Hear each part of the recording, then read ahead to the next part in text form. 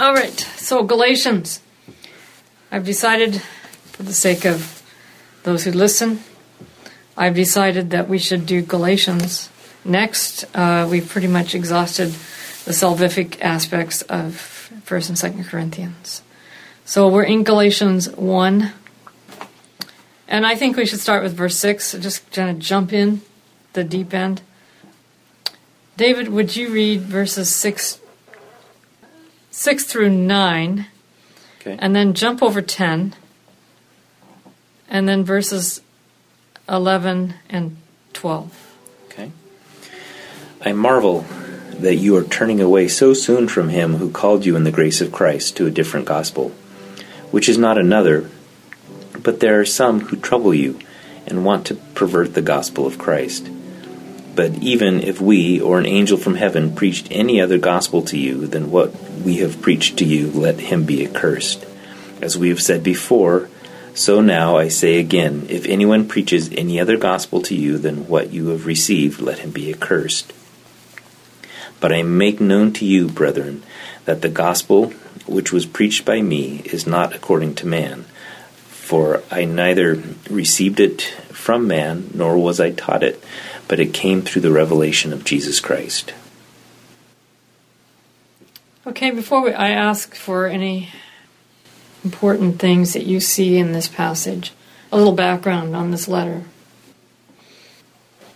Paul is writing to a community that has been beleaguered by Judaizers.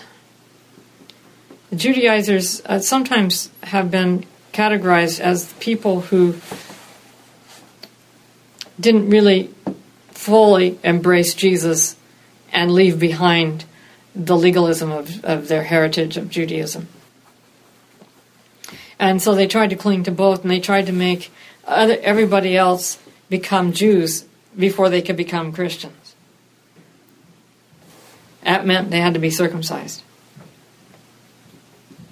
Paul taught that the Gentiles did not need circumcision. They only needed to embrace and believe in Jesus. So that is the background which Paul is writing. And these Judaizers undermined Paul's preaching. They confused the believers. So there was all this confusion among the Galatians. And they started to turn away from the gospel that Paul preached. All right, I'm ready now for any points you want to make or any questions you want to ask. Well, to me it sort of sounds like current times. And also that how humans, we just don't want to accept how simple it can be. The message, we want to add all the trappings and traditions and whatever we want. Yeah, I was kind of thinking kind of along the same lines as far as, in this situation, the Judaizers were trying to get them through a very specific training regimen or whatever that they had to do first. But I think we do the same thing. I mean, anytime you try to add and say that there's anything that we have to do in order to be able to take advantage of the gospel, that if we don't do X, whether and put in whatever you want it to be, it can be, however you act, whether you go to church, whether you eat meat, whether you do whatever, that none of these things, there may be benefits in all of these things, and they can be beneficial in our relationship with God, but they are not the underpinning thing that makes the gospel possible. And that we as that's a very human thing to want to try and add in things rather than just being able to accept that this is a gift that there's no way we can earn this, but we just need to accept it. What do you think is the basis of our difficulty embracing something this way?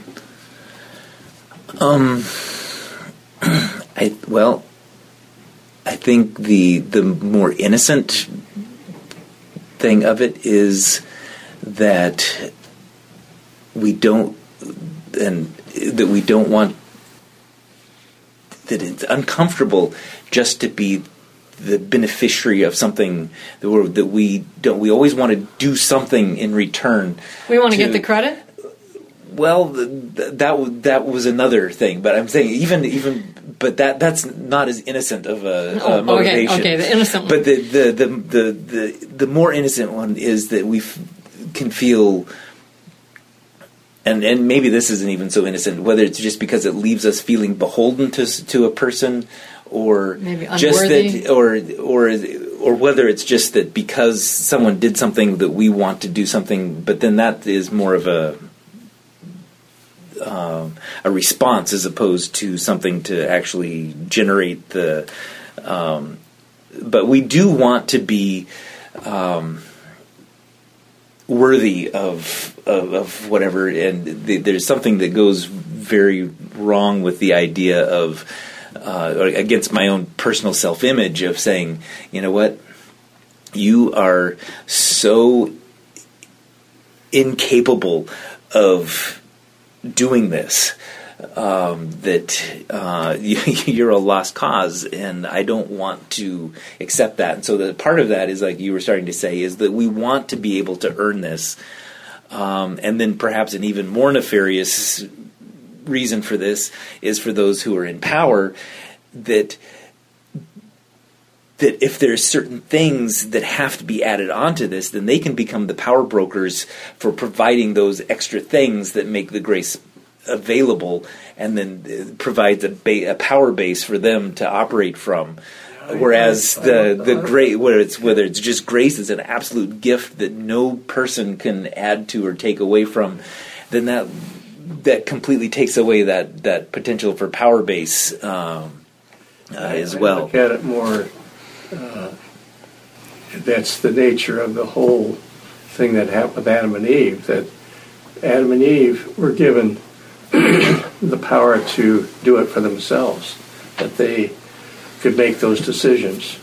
The Lord presented the earth in a certain way to them, the way things are designed, and they could make those choices. Otherwise, you'd have robots. So they made the choices. But once they chose not to follow the way that everything is designed, and not follow God's design, and make those decisions, and decided that we're going to do it more our way, and followed the deceiver, from that point on, we're all wanting to do it our way. And we can talk about, I think you're both right. Actually.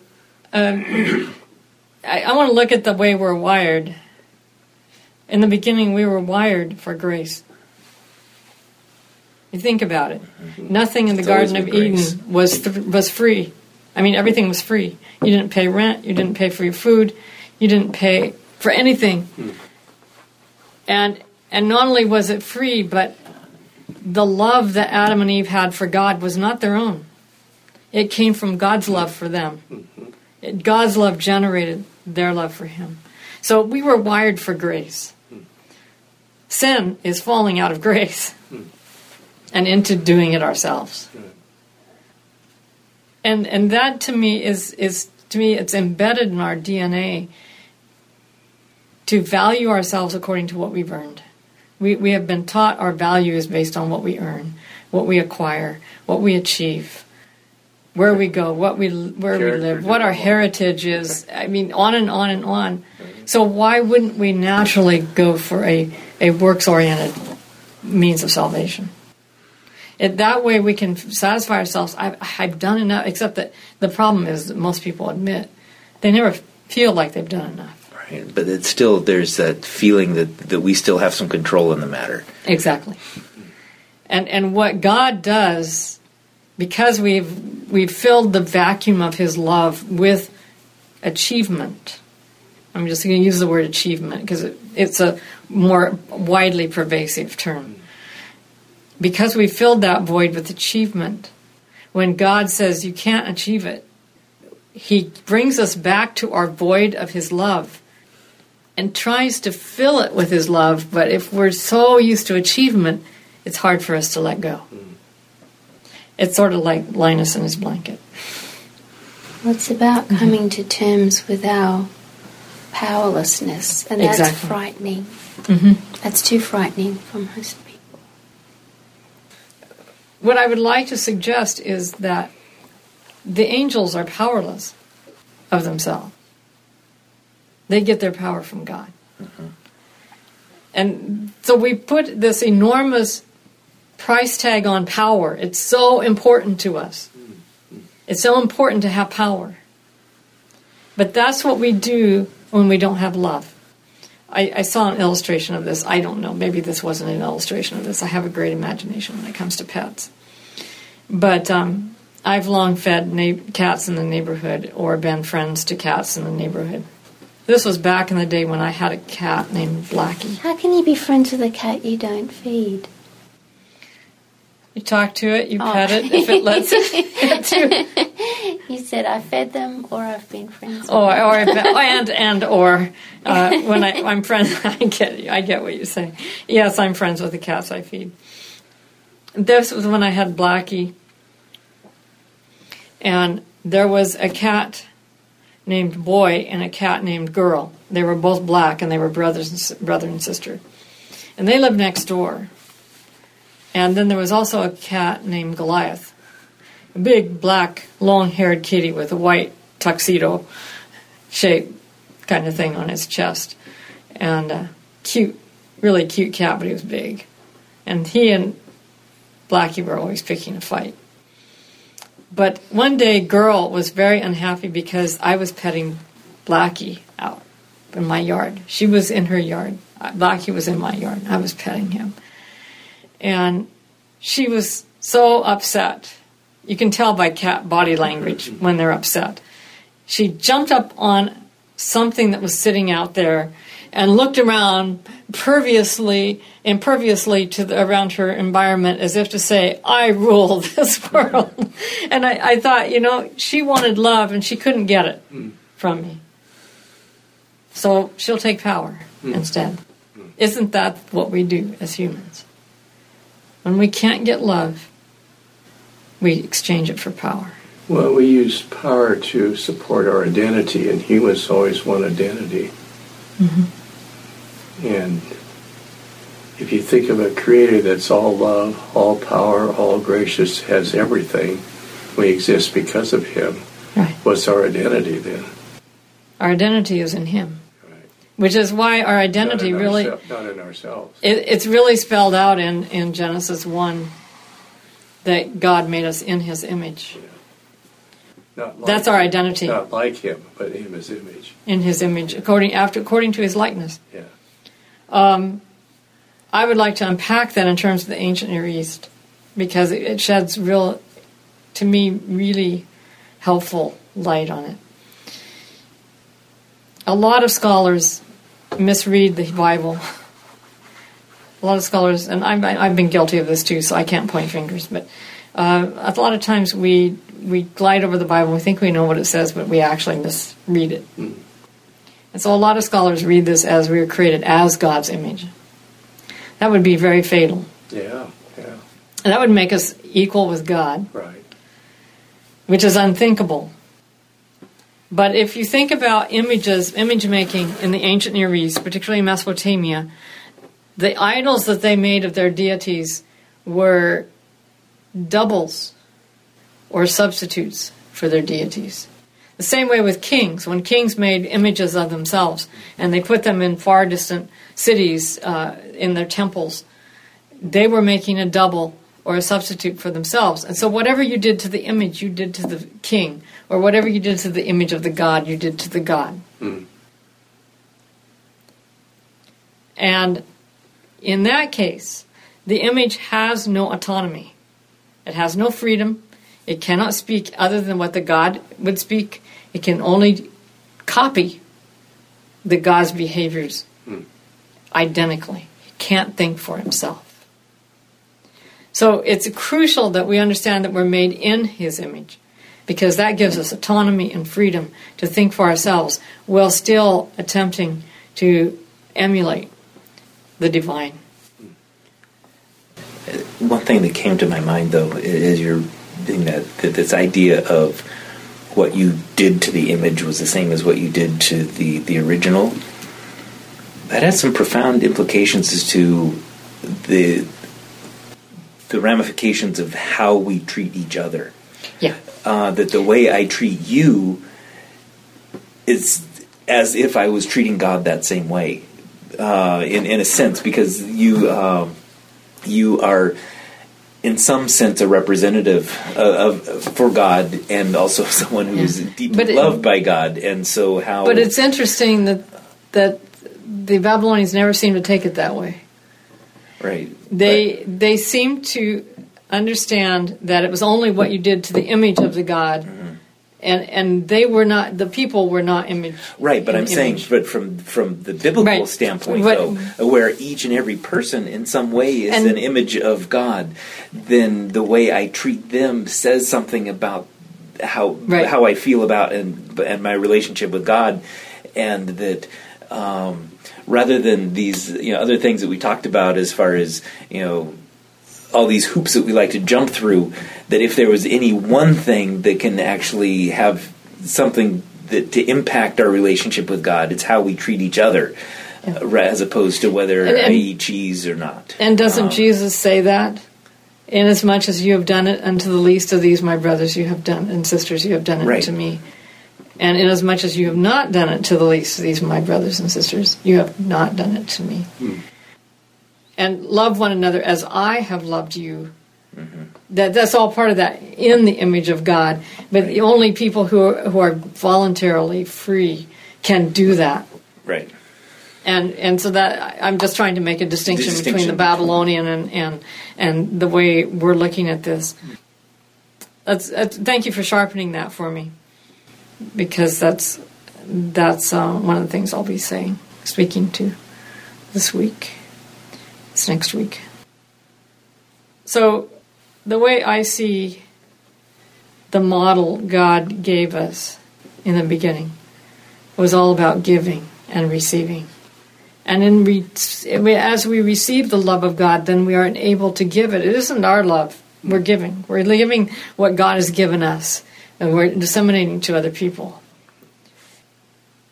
Once we fell, you can see in Genesis 3 the whole paradigm shift. And they start blaming each other and start holding each other to obligatory love. And so what happens with the fall and the Tower of Babel and all of that trajectory, we began to give gifts expecting you give me a like gift in return. This is no longer voluntary giving now. This is obligatory giving. I oblige you. This whole concept that we are now indebted is a human way of, an economic way of dealing with reality. It isn't the original way. And so we move from obligatory giving then to, let's trade our gifts. I'll give you this if you give me that. Now we come to trade and barter. And it's a short step from that to monetary exchange. And hoarding wealth and self-interest and all those things that belong to the economic sphere as we know it through Adam Smith's eyes. Anything else in these verses? It's almost like the gospel is supposed to reset the human being, right? Reset button. Yeah. Reset. Now let's go back to love and grace, and everything is free. Kind of like the year of Jubilee. Mm-hmm. Yeah. Where everything. Salvation is the year of Jubilee. In fact, I think don't we consider the year of Jubilee a type, kind of in typology, a type of salvation? Well, it certainly was the great reset of shaking everything up and okay, we start over with a clean slate.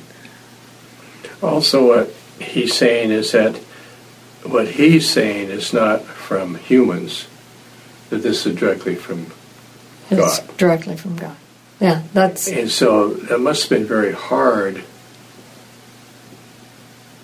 I would think, at least in my mind, it'd be very hard the conference president said, and the Mormons do this, they have lots of prophecies, through times. They say, I had a prophecy, God told me that now African Americans can be in the church, which I know they did that. And they did the same when they had a prophecy about the Indians could be in the church and so forth. So they seem to understand that if you're going to get people to follow, then they're going to say, this isn't my decision, this isn't the conference decision, this isn't Wilson's decisions, God told me this. Well, maybe we're headed that way, huh? Well, you kind of wonder, because don't most religions do this already? It's the gods that are directing them, not the humans. Yeah. So unless you clearly understand the Bible, I don't know how the Galatians could have clearly understood this. What are they comparing it to? Were the Galatians all Jews at one time, or are they? No, they're Gentiles. All right, so whatever they were believing in. Well, presumably they were pagans. Coming along saying, hey, I'm not telling you anything anyone else is telling you, not a new sort of variation. I'm telling you directly from God. So the Holy Spirit must have been really working there, because otherwise how are they going to accept that? It would be the Holy Spirit enabling them to accept anything, actually, at this point. Right. That reset button doesn't work like magic. No. It's the Holy Spirit upon the mind, working on the mind and the heart that allows us to reset.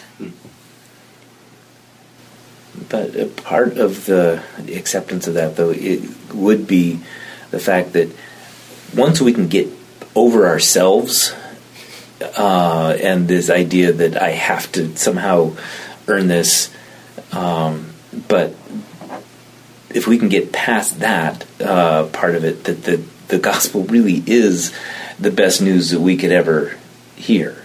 That because most of us at some level have already kind of figured out that I'm not up to this. There's got to be a reason why imposter syndrome is so widespread, amongst especially the it seems to be actually the more accomplished a person is, the more likely they are to be susceptible to that. You go into they've taken studies where they've gone into Harvard Medical School or Harvard Law or Yale or these really high powered whatever, and when they question people anonymously, the vast majority of them feel like that they somehow slipped in through the cracks, that they're not up to it, that they got in by the students, maybe even the professors as well, but as far as the students, that they somehow got in as a fluke, that they're not up to the bar as far as what everyone around, but they all feel that way.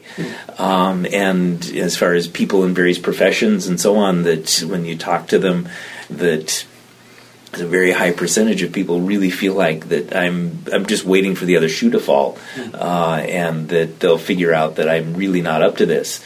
And so that we have this underlying feeling that although we try to project and we don't want to admit that we're not up to it, that in our core we realize that we're not as capable as we want to be. We're not able to do even our own standard of what, much less whatever God's standard would be.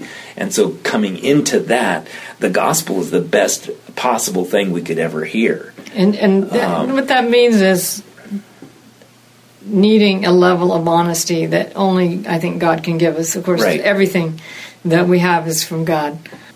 But there has to be that honesty of being able to realize I'm not up to it. Mm-hmm. Well, at that time, you figure, like medieval stuff I've been looking at again, they had no access to Bible. They had to wait till the priest told them. Well, they had woodcuts. They had woodcuts, pictures. They had stained glass pictures. They had dramas. They did drama. But it was all based on what the church said it was. Yeah.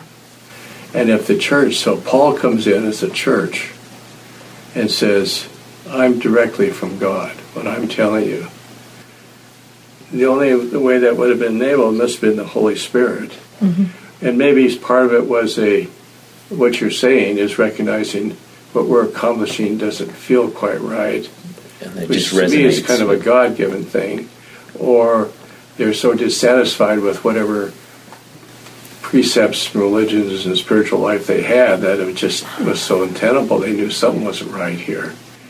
So his message was clean, it was pure, talked about love, helping each other. So there's probably a lot of elements in there, but it just amazed me when I think of him in the Corinthians and the Galatians, for example, stuff that was going on to get a message across. And I don't know why he, in his mind, thought it would be so, I don't know, easy or wonderful. They just sort of follow him, what he's saying, instead of just going off track so often. Because, we said Corinthians, he's so discouraged at times. And I guess that's part of just the human thing, like, I got the news and, getting it, Interesting that he wishes a curse upon the people who are preaching the false gospel. He curses them. And to be accursed. Yep. Well, anyway, Paul certainly is no stranger to strong language. This is his angriest letter. In the Corinthians, there was a very strained relationship, and there was accusations. So he was trying to rebuild something.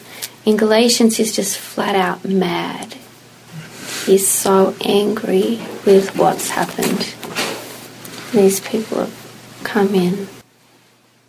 So, this is the strongest he can get. This is the most vigorous language he can provide. And I think if you look at the Judaizers, when you seek power and control, which is, I think, they were at that part of the echelon of power and control, then you use manipulation. Mm-hmm. There's nothing genuine about your actions or relationships with other people. It's purely manipulative, trying to get people to do it your way. Mm-hmm. So I think that's why he uses such strong language. Yeah. Yeah, well, luckily people don't try to manipulate each other anymore. And you notice that Paul doesn't say, if you do this. He says, if we. Right. So he's including himself. So he's including himself. Let himself be accursed. Well, I don't know if we want to end on this note. I think it's important that we rest on verse 11 and 12, because that's where we've been going all this discussion.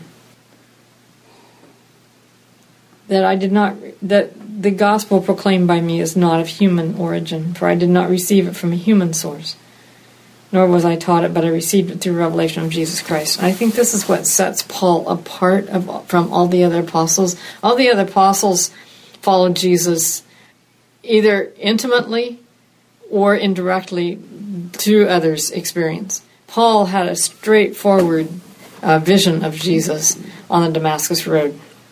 And this has a real influence on him and sets him apart kind of from all the other apostles.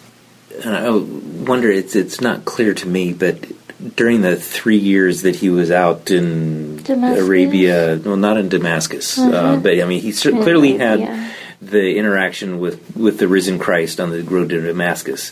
But then there's this 3 years period before he really got into his ministry, where he was out, apparently spent some time out in the Arabian desert and so on, and before Barnabas came and got him, whatever. But that, where there seems to be some allusions that was part of his training period as well. And so whether God was training him directly during that period, or whether he just was studying the Torah and able to see what he had been blind to before, or how that all worked. I think a combination maybe of all of that, because he does talk in the Corinthian correspondence of having been caught up into a third heaven and having revelations, but he wouldn't tell what those revelations were. Right. Well, someone was caught up into a third heaven. Someone, yeah. He wouldn't say it was him, but maybe he wasn't sure whether he was or something. Well, and after something like that, you'd have to kind of wonder whether it was real or whether it was a dream or what. Yeah. But it was real. Yeah. Okay, let's close with this and have prayer. Gracious Father,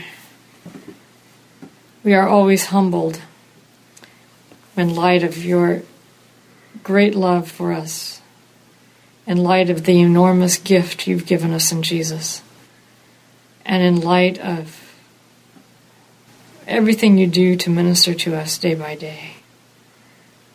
May that lead us to love you in return, and to awe and reverence, and not to the wistful longing to do it ourselves. May this be our experience. In Jesus' name, amen.